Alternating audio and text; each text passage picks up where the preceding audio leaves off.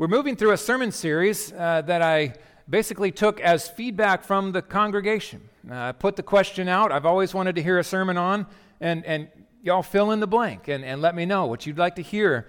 And sifted through the questions, and this is one of those questions that kind of rose to the top in a variety of ways. The importance of the church. I received some feedback on the question about membership. Why is membership such a big deal? Why is that a big deal? Or the question that came in that was just truly just kind of an honest question. How do I deal with someone in my church family that I just don't really like? That's an honest question. What do I do? How does this work? Questions related to this. I've been hurt in previous church experiences. I've had bad experiences. I feel like I've been wounded, and I'm a little hesitant to commit, to dive in again. I don't want that to happen again. What should I do, right? So you deal with questions kind of in this sphere, and they all kind of related to this topic of what we're doing right now, the church. And so I wanted to deal with some of those, but then look big picture as well, and do a kind of a sermon on some ecclesiology, the doctrine of the church. What do we believe? What is the church? And what are we to be about as we gather? What's the most important thing that we should do? And so that's where we're going to be really camping today. And I want to just begin with this question. Do you love the church? Do you love the church? Now, I'm not talking about the walls, the building, although praise the Lord for a place to meet. I always like it when a church is kept well.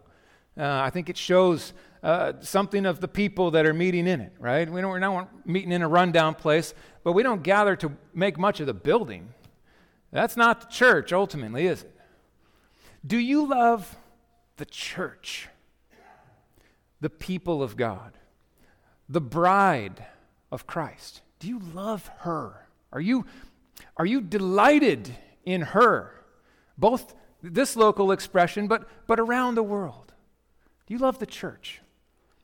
You know, as a young man, God put in me a love for the church. And honestly, I am so grateful for that. It has blessed me over and over. I have always just had a delight in, a love for God's people. Just love God's people.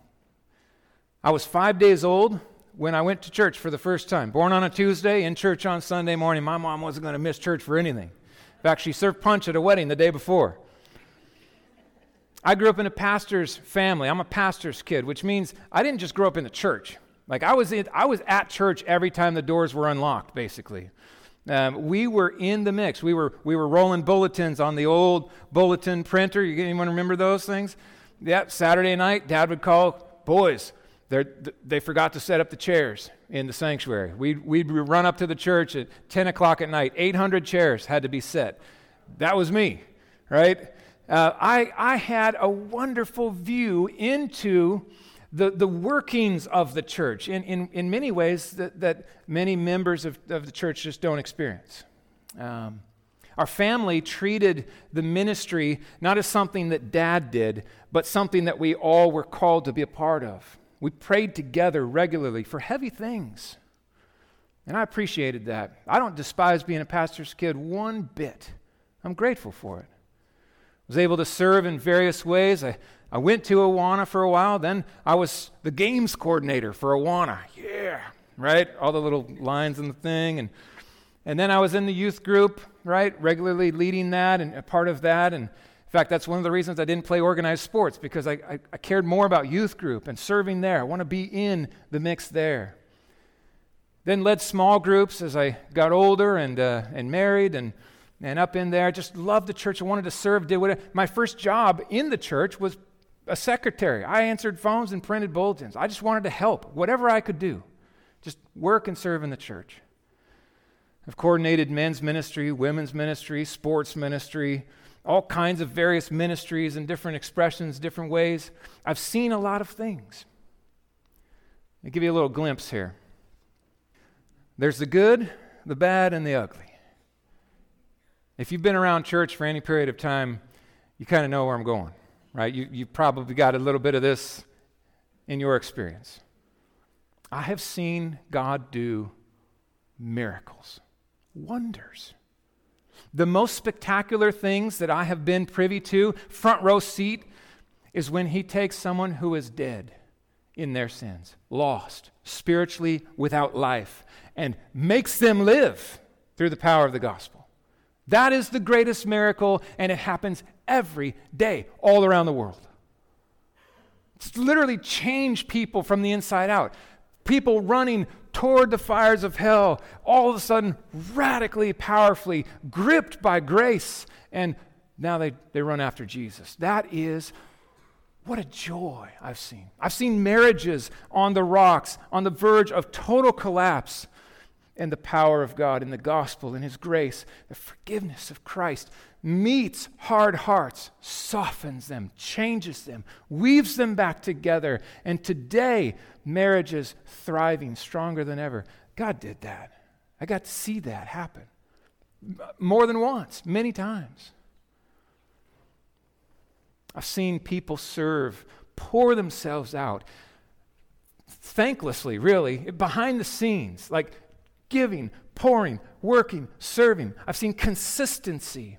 I've seen maturing take place. What a beautiful thing to watch. Someone who's immature grow up into maturity, right? And then begin to lead others to do the same. I've seen saints die in peace, at peace with God.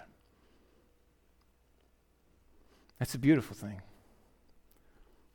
I've seen people come into the church and be embraced. I'm talking people that don't really fit the mold. You know what I mean? Like, I love that. I love it when our doors are open. Come anyone, come and hear good news. And to watch the church embrace them, not stiff arm them. That's just a glimpse of the good. I've also been in a few business meetings that were a little intense. I remember as a kid one time, a business meeting that was so intense that there was men in the church that came and sat around our family because they were concerned that it was going to disintegrate into the chair-throwing kind of business meeting.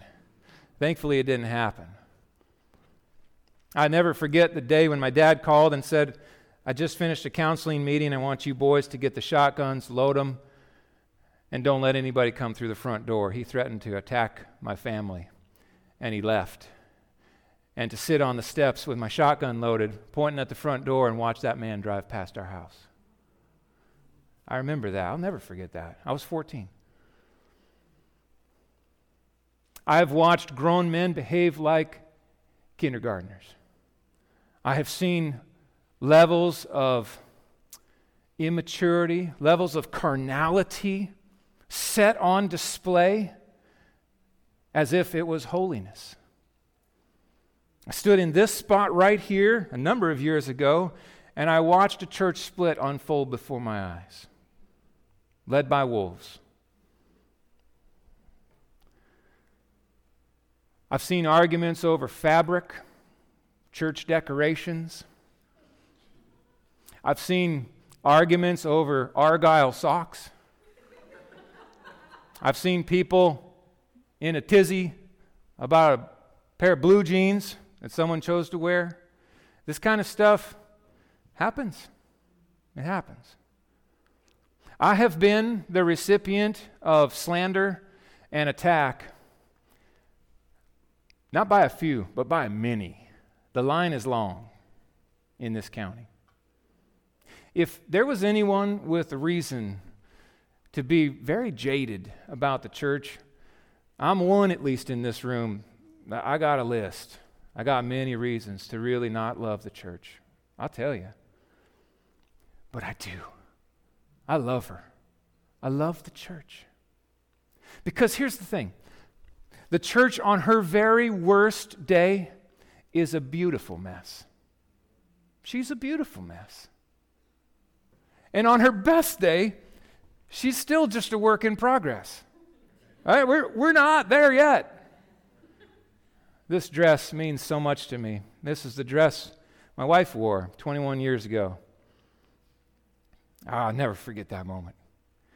I tell you what I remember about that day. I stood in the front and I watched her come around that aisle, and my heart went through the roof like a bride, ready for her groom. She came down the aisle, and I saw the book of Revelation unfold before my eyes. And this ring happened on that day. This ring is my symbol of commitment to the church, and I wear this ring. It's not as shiny as this ring, but it will be someday. Okay? She is not finished yet. This is what she will look like someday, but there's still mud on the gown right now. She's being chiseled and washed and refined, but she's still the bride. She's still the bride of Christ, who bled and died to ransom her and bring her out of death and darkness into his marvelous light. Do you love the church? Do you love the church? Love the church. Sometimes people get to this place, they're just seen too much, and just jaded, and yeah, listen, I'll take Jesus. I don't want his church. I don't want that church. I got nothing to do with those people. I'm done with it. In fact, you'll see a wholesale just desertion of the bride altogether. Many people, they stiff-arm the bride. Give me Jesus, you keep that church stuff. I don't want it. Why is that? Why is that? Deserting the bride of Christ, as if there's a choice, right? Like, you get to pick. I'll take the groom. Jesus, I love hanging out with you, but don't bring your wife, man. She's awful.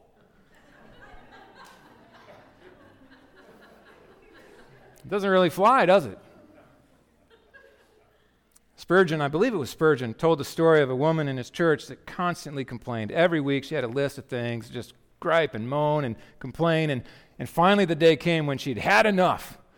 She's like, I'm leaving. That's it, I'm out of here. I'm leaving. And Spurgeon said, I think it was Spurgeon, he said, ma'am, can I give you a bit of advice? Would you just listen, do me a favor? He said, when you find a perfect church out there, just do me a favor, don't join, because you'll ruin it. Wow. You see what he's saying, though? It's so easy to spot all the imperfections in everybody else and to forget, in fact, that you too are a work in progress. In fact, I'll go on record by saying this. Our church is a work in progress because you're here. And our church is a work in progress because I'm here. We together are being grown, washed, sanctified, made pure to be glorious in the image of Christ. But we're not there yet.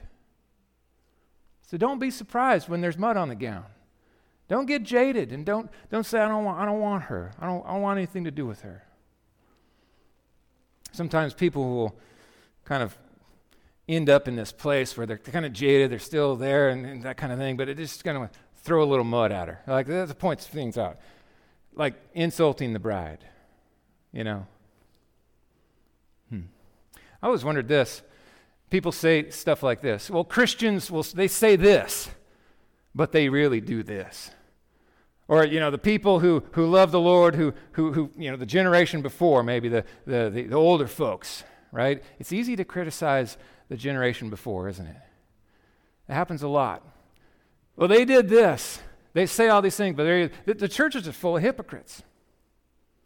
Or, listen to what George Barna concluded years ago. This is kind of like lightning rod moment where you just kind of slide away, He said, listen, if the church is the hope of the world, then the world is without hope. I wholeheartedly disagree with George Barna. I stopped listening to his crazy surveys years ago because he's got an agenda. He is pushing against institutional church and trying to push this network of just, out small little things and get rid of institution and structure and just push it out. I don't agree. Now listen, the hope of the world is Jesus. He's the hope of the world. How has he chosen to deliver his message? The church, his bride. I have every confidence in the church because I have every confidence in the groom who is committed and said, I will never leave you or forsake you, ever. We're going to make it. We're going to accomplish the mission, not because of us, but because of him. It's going to be okay. One day we're going to shine like this dress. What does Jesus think when his church is insulted? Have you ever thought of this? Like, is Jesus up there like, ooh, that was a good one, man. High five. Boom. Bring it. Bump it. You just totally shredded on my bride. You know what? That you really got her there. Like, let's just make it real. Let's try this. Jenny, would you stand? I need 5 volunteers to insult my wife right now. Come on. Wait, should we? How's that going to go down? How does Jesus respond when his bride is insulted? How did he respond to Paul when he knocked him off his horse? As he ravaged the church, as he was persecuting and imprisoning and murdering Christians. You know what he said to Paul? He said, why do you persecute me? No, he didn't say my bride. You're persecuting me, Paul. When you insult my church, you insult me. That's what Jesus feels about his church. And so we better be careful before we begin to mock or get bitter or get jaded or start lobbing softballs at the church. Let me be careful. I don't want to overstate my point. It doesn't mean that there isn't a rightful place for critique. If a church abandons the gospel, we need to call that what it is. If a ministry is unfaithful to the word of God, then that needs to be addressed. Okay? But what's the goal? Tear them down? No. The goal is purify the bride, build her up, sanctify her, keep her faithful. That's the goal. There is a place to assess, but it's to build, not just to tear down. We live in a day where you just tear things down. Just rip it all up. I got respect for people who build stuff. That's way harder. Anybody can burn stuff, rip it down. Let's build something. That's what the church is called to do. And it is a marathon, not a sprint. We run this race and we build, and it happens one day, and we get up the next day, and we do it all over again. And we gather for a Sunday, and then we do it the next week, and then we do 52 of those, and then we do another year and another year. That's how it works. That's the kingdom work that we're called to do. Listen to Paul encourage us from Ephesians 4. Walk in a manner worthy of the calling to which you have been called. Basically, he's saying, act like Christians, right? Carry the name of Christ in a way that honors him. How? Humbly. Do it humbly. And with gentleness. My wife did a teaching on that years ago. Handle with care. I'll never forget that. Handle with care. Gently. With patience. Bearing with one another. I picture this. A brother or sister in the Lord they're just a little bit edgy. They're just immature. Sometimes they just annoy people. And you just get their arm and you say, come on, I'm bearing with you. We're coming together. I love you no matter what. I'm committed. I'm going to help you grow. I'm committed to you. Even if you offend me, even if you step on my toes, we're in this together. And vice versa, right? Because sometimes the pastor is a sinner too. And he'll say things that hurt people's feelings, or he'll respond in a way that's not as gentle as he should, and he needs to ask forgiveness and to be granted that. You have to bear with me too, because I'm a work in progress. In love, we bear with one another, eager to maintain unity. I want to commend you, Good Shepherd Community Church, for the unity set on display over the last 5 months. 6 months. A lot of churches are getting at each other right now, and it's not pretty. But by the grace of God, I have seen an eagerness, a patience, a willingness, a unity. That's the fruit of God at work in you.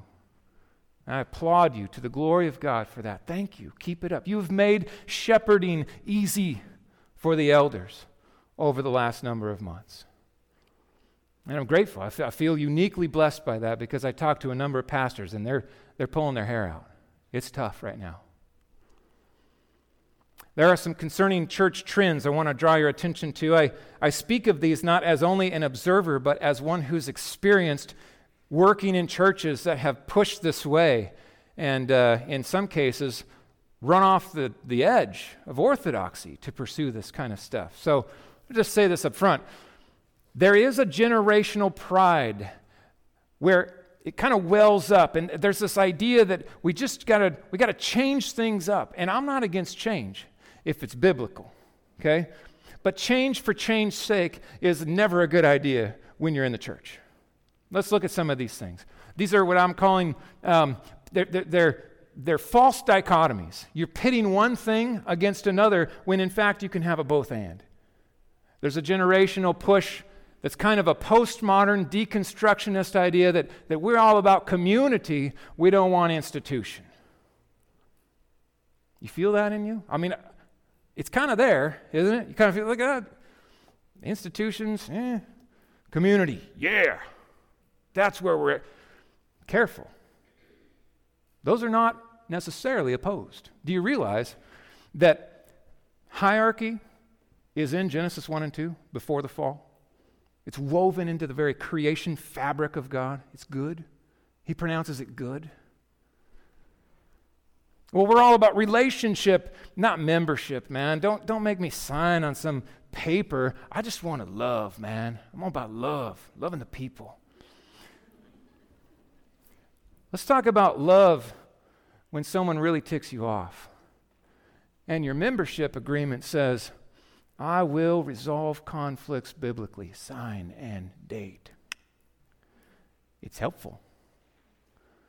It's been very helpful in our church. We have doubled down on church membership, and by God's grace, I think it's blessed our church to encourage people to commit, plant. Don't just float around. Yes, relationship and membership. Authenticity, not authority. We just want authenticity, man. We don't want people, getting in our face. We would prefer conversation over confrontation. Preacher, you need to get down here with us, with the people. In fact, just sit down. Just sip some coffee, and let's just have a conversation. Let's pretend we're in Starbucks. Then it'll be relevant. I disagree. The Word of God has been set forth to be proclaimed with authority, such that we can say, thus saith the Lord, and we get there with Him. And we submit our will, not my will, but yours be done. And we repent of our sins, right? That's the kind of thing that needs to take place. But friends, yes to conversations. Sitting down, Pastor, help me understand this. I've got questions. Absolutely, let's do that too. You see what I'm saying? It doesn't have to be either or to these things. Except for this one.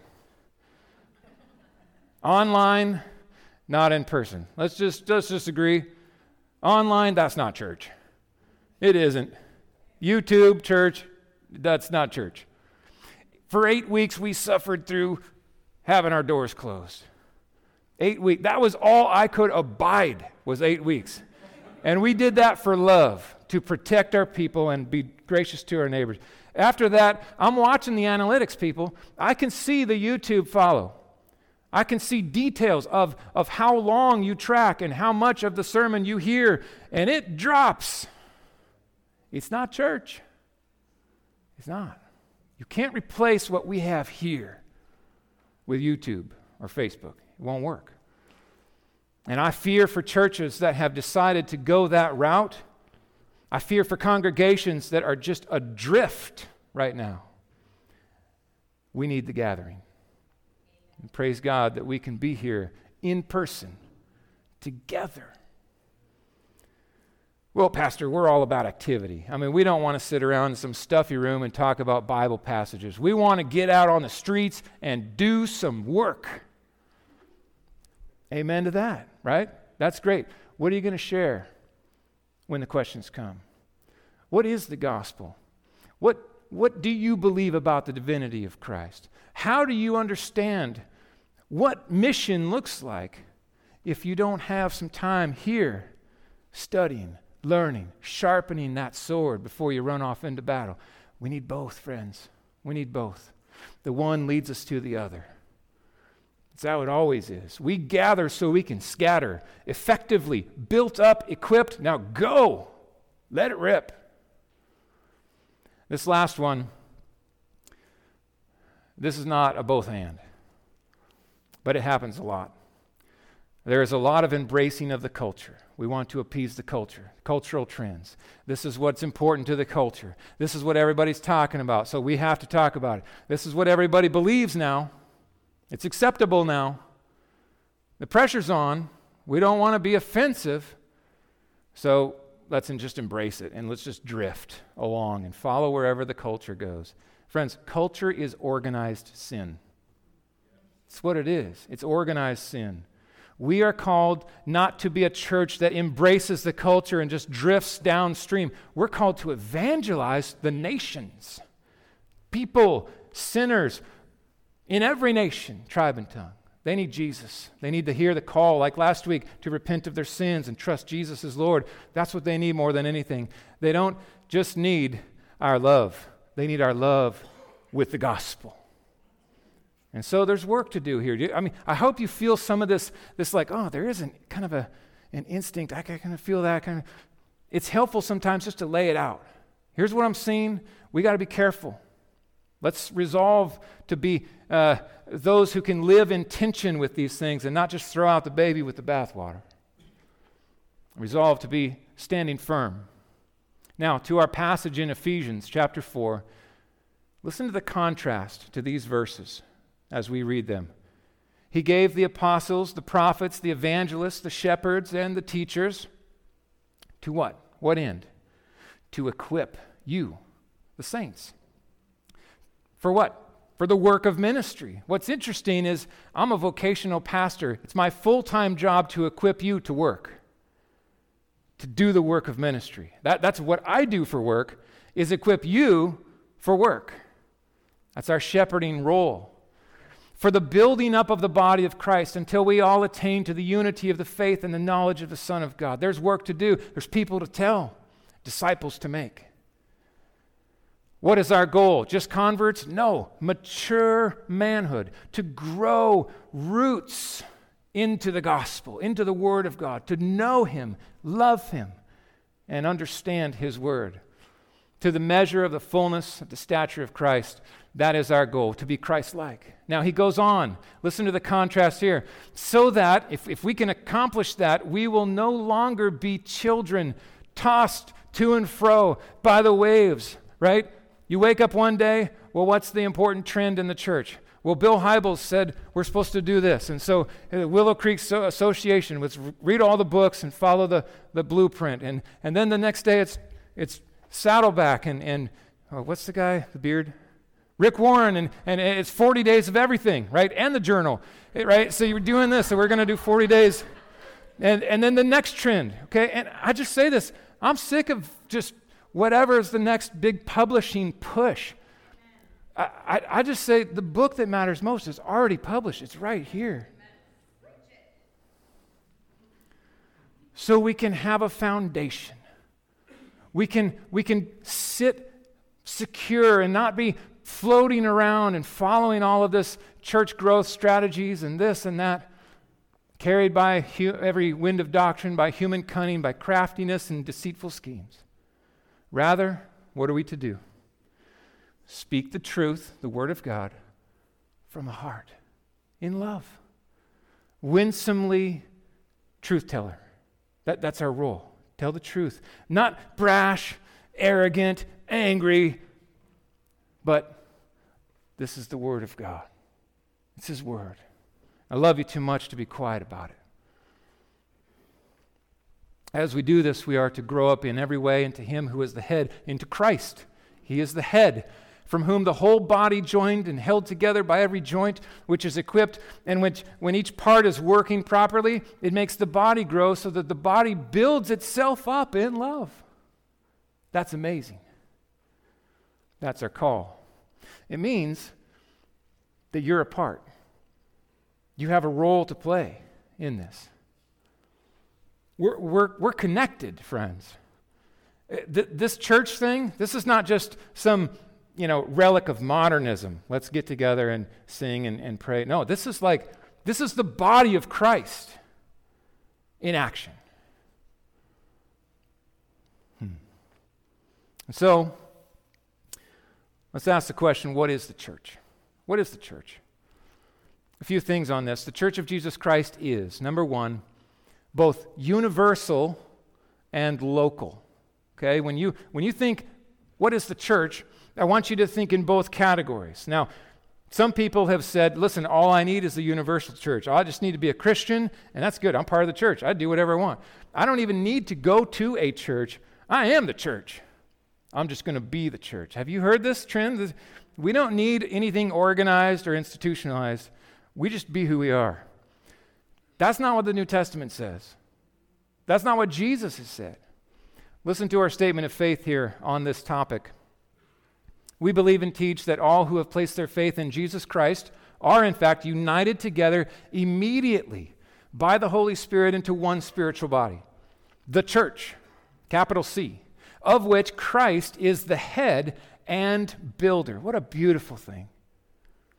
The members of this one body are directed to associate themselves together as local expressions of this larger body. We believe and teach that the local church is an organized community, a common unity of baptized believers who confess Jesus Christ as Lord and Savior. That's the church. That's our definition.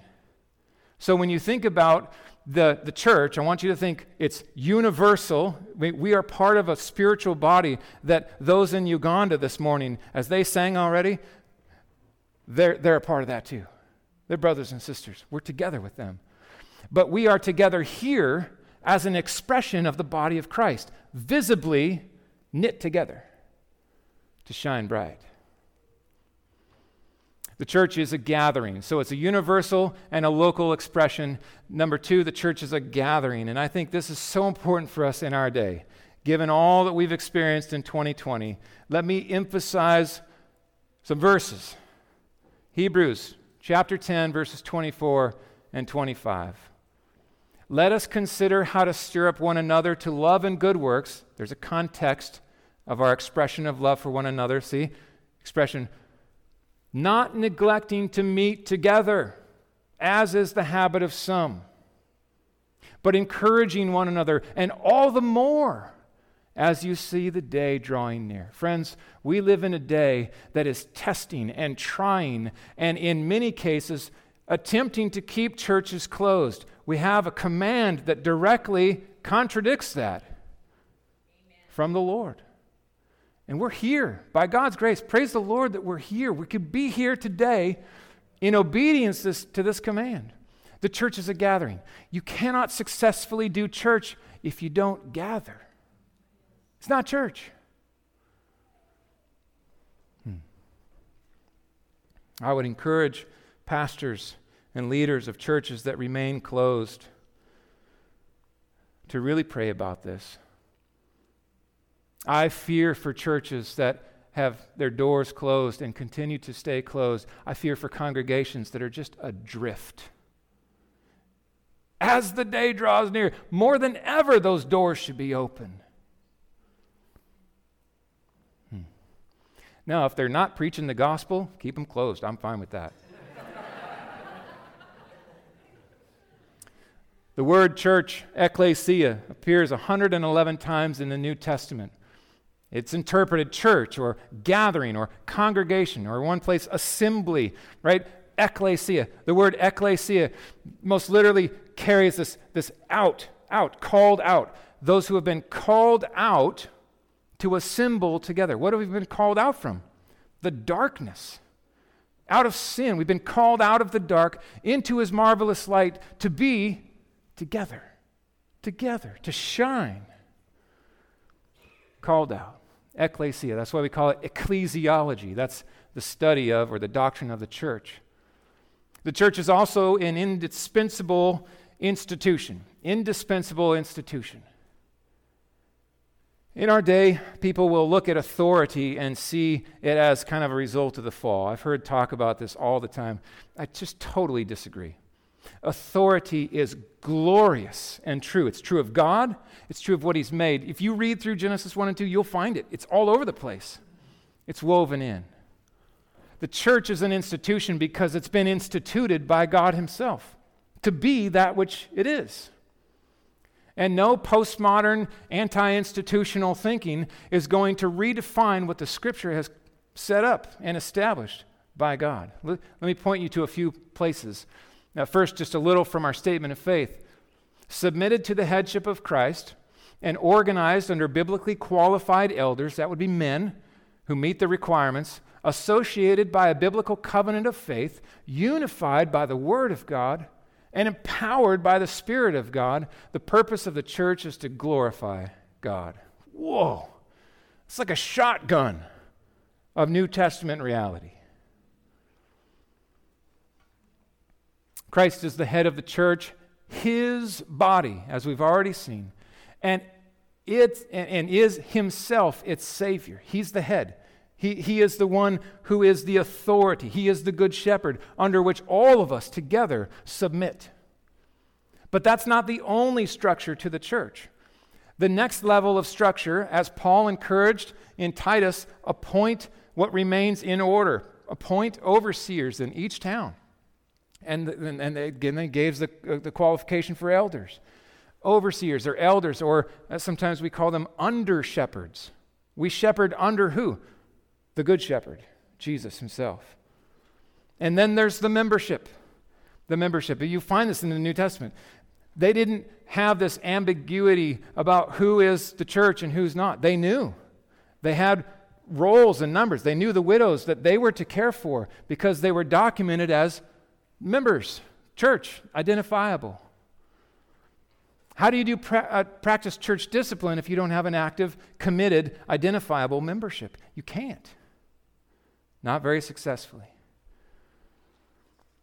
Who is the pastor to lay awake at night and pray for? Is it just any random person that walks in the door? Or is it an identifiable body of believers that have committed, this is my home, this is my family, this is the church? I will just mention this. I know there's a lot of movement happening right now, and I get that. But I think the long-term vision for any local church is that if you look in the New Testament, there is literally no biblical category for this. Regular attender. You can't find it. There's lost, and those that are being evangelized, and the church. Those that have been saved, identified, and plugged in and participating. So I would encourage you to plant, put your feet down, build roots, make a commitment, find a home.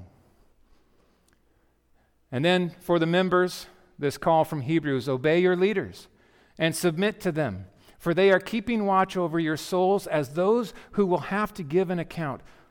Do you realize the responsibility that is before the Lord that your pastor and your elders carry? We take this very seriously. We will someday stand before the Good Shepherd and give an account for the way we cared for his precious sheep. And we're called to do that faithfully, and you're called to welcome it. He says, let your leaders do this with joy and not with groaning, for that would be of no advantage to you. Oh, this church has welcomed the leadership of the elders. We are so grateful for that. You have given, not groaning, to the work of shepherding and leading. We're grateful for that. Keep it up. Keep it up. The Church of Jesus Christ is also a building. And you might say, well, wait a second, I thought you said it wasn't a building. Well, not like this. This is sticks and stones and mortar. I'm talking about the building that is the people of God. Listen to how Peter puts it. As you come to him, a living stone rejected by men, but in the sight of God, chosen and precious, that's Christ, our cornerstone, you yourselves are like living stones. Think of this. You come and God brings you in. You're alive. You're a living stone, and he begins to set you in place and chisel where it needs to be chiseled, right? To get you just right in line with that cornerstone who set the mark of holiness. And he's building us together into what? A spiritual house, a temple, to be a holy priesthood, to offer spiritual sacrifices acceptable to God through Jesus Christ. The church is a building with a foundation. Imagine if you were driving through Bellingham and you saw a property that had a foundation dug, and you drove by and you're like, well, there's people sitting in there around a table with chairs and lamps and having dinner. Where's the house? Well, that's the church. The foundation is Christ. The house must be in place, right? A Christian without the church is like trying to live in a foundation with no house. You can't do it. Can't do it. We're called to be the building that he builds person by person. The church of Jesus Christ is also referred to as a body. We've seen this already. Let me show you another in Ephesians chapter 1, verses 22 and 23. He put all things under his feet and gave him as head over all things to the church, which is his body, the body of Christ, the fullness of him who fills all in all. It'd be a little weird for those who say, hey, just give me Jesus, but I don't want the church. I mean, just picture a head. You're just carrying around a head with you. I got Jesus, man. I'm good. It's all I need. That doesn't really work. You see what you're missing? You're missing the whole body. He comes with the body, and the body is the church. That's our call. That's what he calls us to be, to do. And we're knit together. We're unified. We're one in this. Another from 1 Corinthians chapter 12, verses 12 and through 14. Just as the body is one, has many members, and all the members of the body, though many, are one. Listen to the unity expressed here among the distinction of members. So it is with Christ. For in one Spirit we are all baptized into one body, be it Jews or Greeks, slaves or free. Think of the differences there brought together to be one. Now, all were made to drink of one Spirit, for the body does not consist of one member, but of many. And so Paul goes on to talk, how can the eye say to the hand or whatever, I don't need you? Or what if all of a sudden the ankle on a Sunday morning just said, I'm sick of church. We got problems, right? We need an ankle. Maybe you're the ankle. You might be. We are to be the visible expression of Christ to a hurting world, a lost world. So when we talk about the hand, Lord, make me the hands and feet, I'm talking about you might be the hand that day at work. Maybe you're the feet that helps deliver the message from Sunday morning into the workplace. You see what I'm saying? We're part of this thing.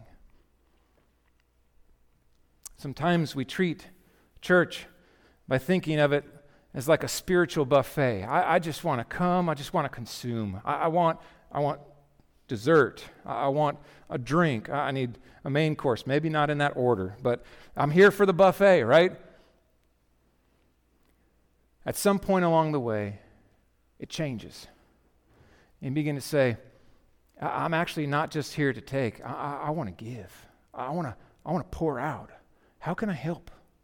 How can I help? The move from walking into church on Sunday morning and saying, here I am, everybody, to Christian maturity, which says, hey, there you are. You see the difference? Massive. It's massive. That's a mark of maturity. We move from feeding and only addressing our needs to saying, I got overflow. How can I pour out? What can I do to help? How can I serve? How can I give? The church is also a bride. This is my favorite one. That's why I've got the dress here today. And my favorite passage on this is Revelation 19:6-8. Listen to these verses. Then I heard what seemed to be the voice of a great multitude, like the roar of many waters, like the sound of mighty peals of thunder, crying out, "Hallelujah! For the Lord our God, the Almighty, reigns. Let us rejoice and exult and give him glory. For the marriage supper of the Lamb has come, and his bride has made herself ready. It was granted to her to clothe herself with fine linen, bright and pure. For the fine linen is the righteous deeds of the saints." Every time you obey in the power of God, and you speak, and you serve, and you give, it makes that dress brighter and brighter. To his glory. This is his accomplishment through our lives. There will be a great reception someday, and we will make much of the groom forever. Now, the priorities of the church, I just want to address this. If we think about what is the most important thing we do when we gather, Acts chapter 2 gives us a good lead. They devoted themselves to what? To the apostles' teaching, to the fellowship, the breaking of bread, and to prayers. These things characterize the early church, and they are to characterize our church as well. The priority of God's word: preach it, teach it, study it, obey it, love it, follow it, carry it to the lost. Prayer and fellowship. What a special part this is. When one member suffers, we all suffer. When there's a need over here, we try to find a way to meet that need. How can we help? What can we do? We want to pray first and foremost, and then the fellowship, Christian fellowship. This is sharing lives together, going through the good times and the bad times, laughing and crying, weddings and funerals and everything in between. They practiced the ordinances. They kept the Lord's Supper, right? Breaking bread in their homes, that's a reference to obedience to Christ in keeping his supper as he commanded. And we would add believers' baptism, which was commanded at the Great Commission. So the two ordinances of the church, baptism and the Lord's Supper, we are to celebrate. A church is not a church that doesn't practice the ordinances. And church discipline, that's been commanded. Matthew 18, 1 Corinthians 5, we practice that here. It's increasingly rare in our day to find churches that are going to be willing to commit to love people like that. We want to be that kind of church that's faithful to the call of the word in that. Most often you don't hear about it because by God's grace things don't have to raise up to that level where we have to tell the church. But it has happened. When someone decides to walk in the dark and claims to walk in the light, we love enough to speak up and say, "Listen, brother, I think you need to know you're in the dark here. This is sin. It's a pattern of sin. It's settled. We're calling you to repent. We love you too much to not say something." Evangelism and disciple making are the canopy over it all, like we talked about last week. So the world's greatest need. What does the world need most from a local church? Some local churches are really excited about their property and their building, right? It's like, oh, amazing place. Come and just feel how awesome our building is. That's not what the world needs most. There's great churches all over. The world's greatest need is also not a church that is just all about getting people elected. We're just a political entity. We want to vote. We want to elect people, and that's our biggest contribution to the need of the world. Wrong. It's not true. It's not the world's greatest need. Now, it might be something that we have a heart for, but it's not the first priority. The world's greatest need is not a church that's all about the environment. Oh, man, we want to have recycled cups for coffee. We want to, have, wind power for our electric fans. Come up with all kinds of other. It's not the world's greatest need. In our day, maybe it's social justice. We're all about justice. We want to be a voice for those who are oppressed. Our purpose is to be all about social justice. That is not, my friends, the world's greatest need. The world needs Jesus. That's the world's greatest need. They need Jesus. They need the call to repent of their sins and turn to Jesus and find salvation. And it addresses all of those things. Maybe not the building thing. That's the greatest need. And think of how it connects to the witness of our love then. Do you love the church? Do you love God's people? Because here's the connection. The witness of our love is one of the loudest affirmations that, in fact, the gospel is real and true when we love one another like he loved us. Listen to what he said. By this, all people will know that you are my disciples if you have love for one another. So do you love the church?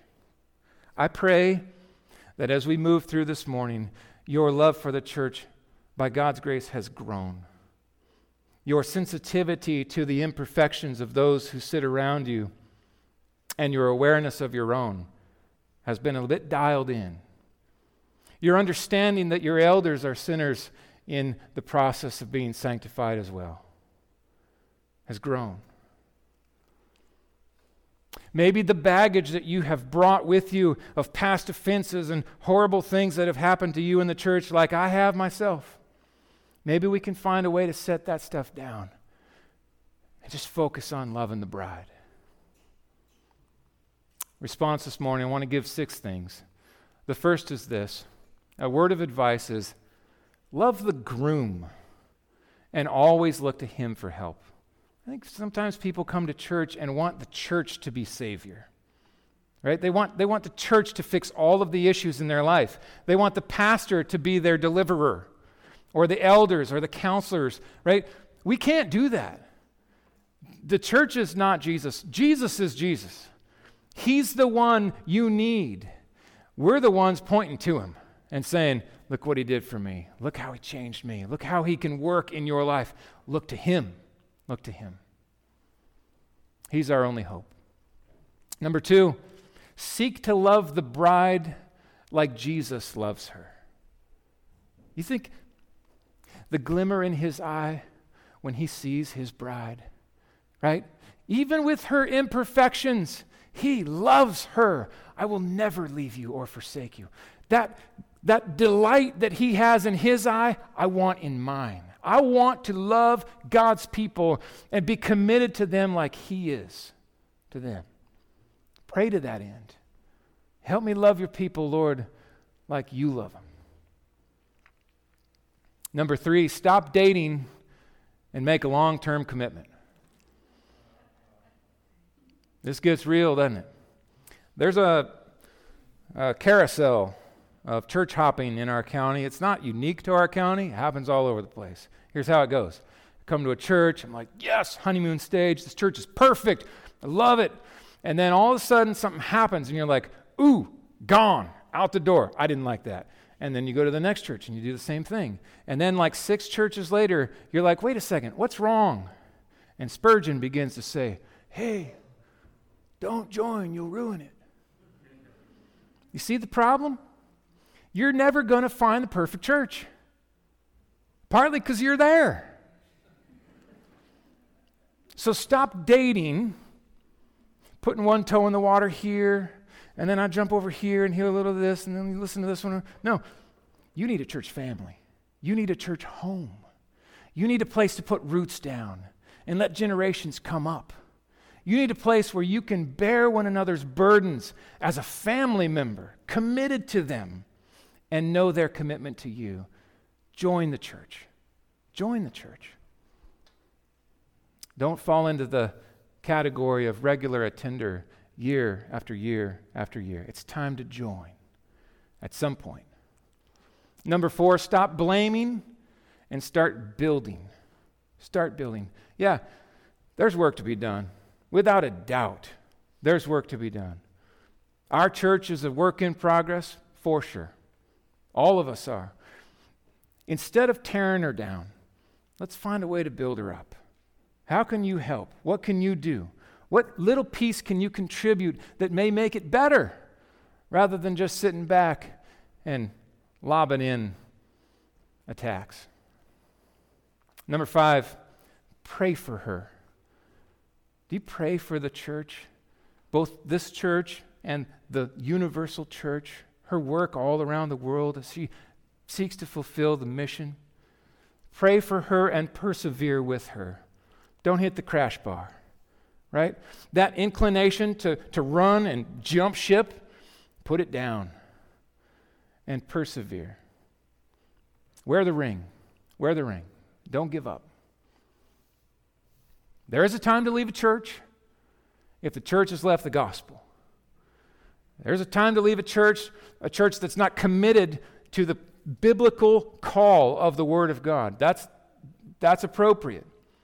But so often I see people just drifting around and floating. I just long for them to just land and dig deep. Number 6, this is the greatest encouragement. Remember, someday she will be perfect. Someday she's going to shine. She is going to be dressed in white and no mud on that gown any longer, right? No more work to be washing. She is going to be presented, we together, be presented to the groom. And so we will live happily ever after. It's the greatest love story ever told. And by grace, we get to be a part of it. Let's pray. Oh, Father, we give praise to you for your giving of the church to us. We thank you for the gospel and the accomplishment of your Son, our Savior. And thank you that you don't just make us alive and then leave us to wander around left to ourselves, but that you instantly weave us into the spiritual body of your people, your church, your bride. And then you call us to find a local expression where we can find a home, a family, and commit and grow and help one another grow and serve and give and love and laugh and cry. Oh, Father, thank you for the church. I pray that you would stir in us a greater love for your church. As we love you, I pray that our love for you would move to your bride. Oh, forgive us when we're critical of her, when we sit back and accuse her and point out all her flaws. Oh, Lord, we know we've done that. Help us to love her the way you love her, to see her future the way you see her future, as if it's already taken place. And help us to work to that end. Lord, begin with us as individuals. We are works in progress. We pray that you would make us holy. Make us the kind of people who would help contribute to the building of your church. For your glory, we pray this in Jesus' name. Amen.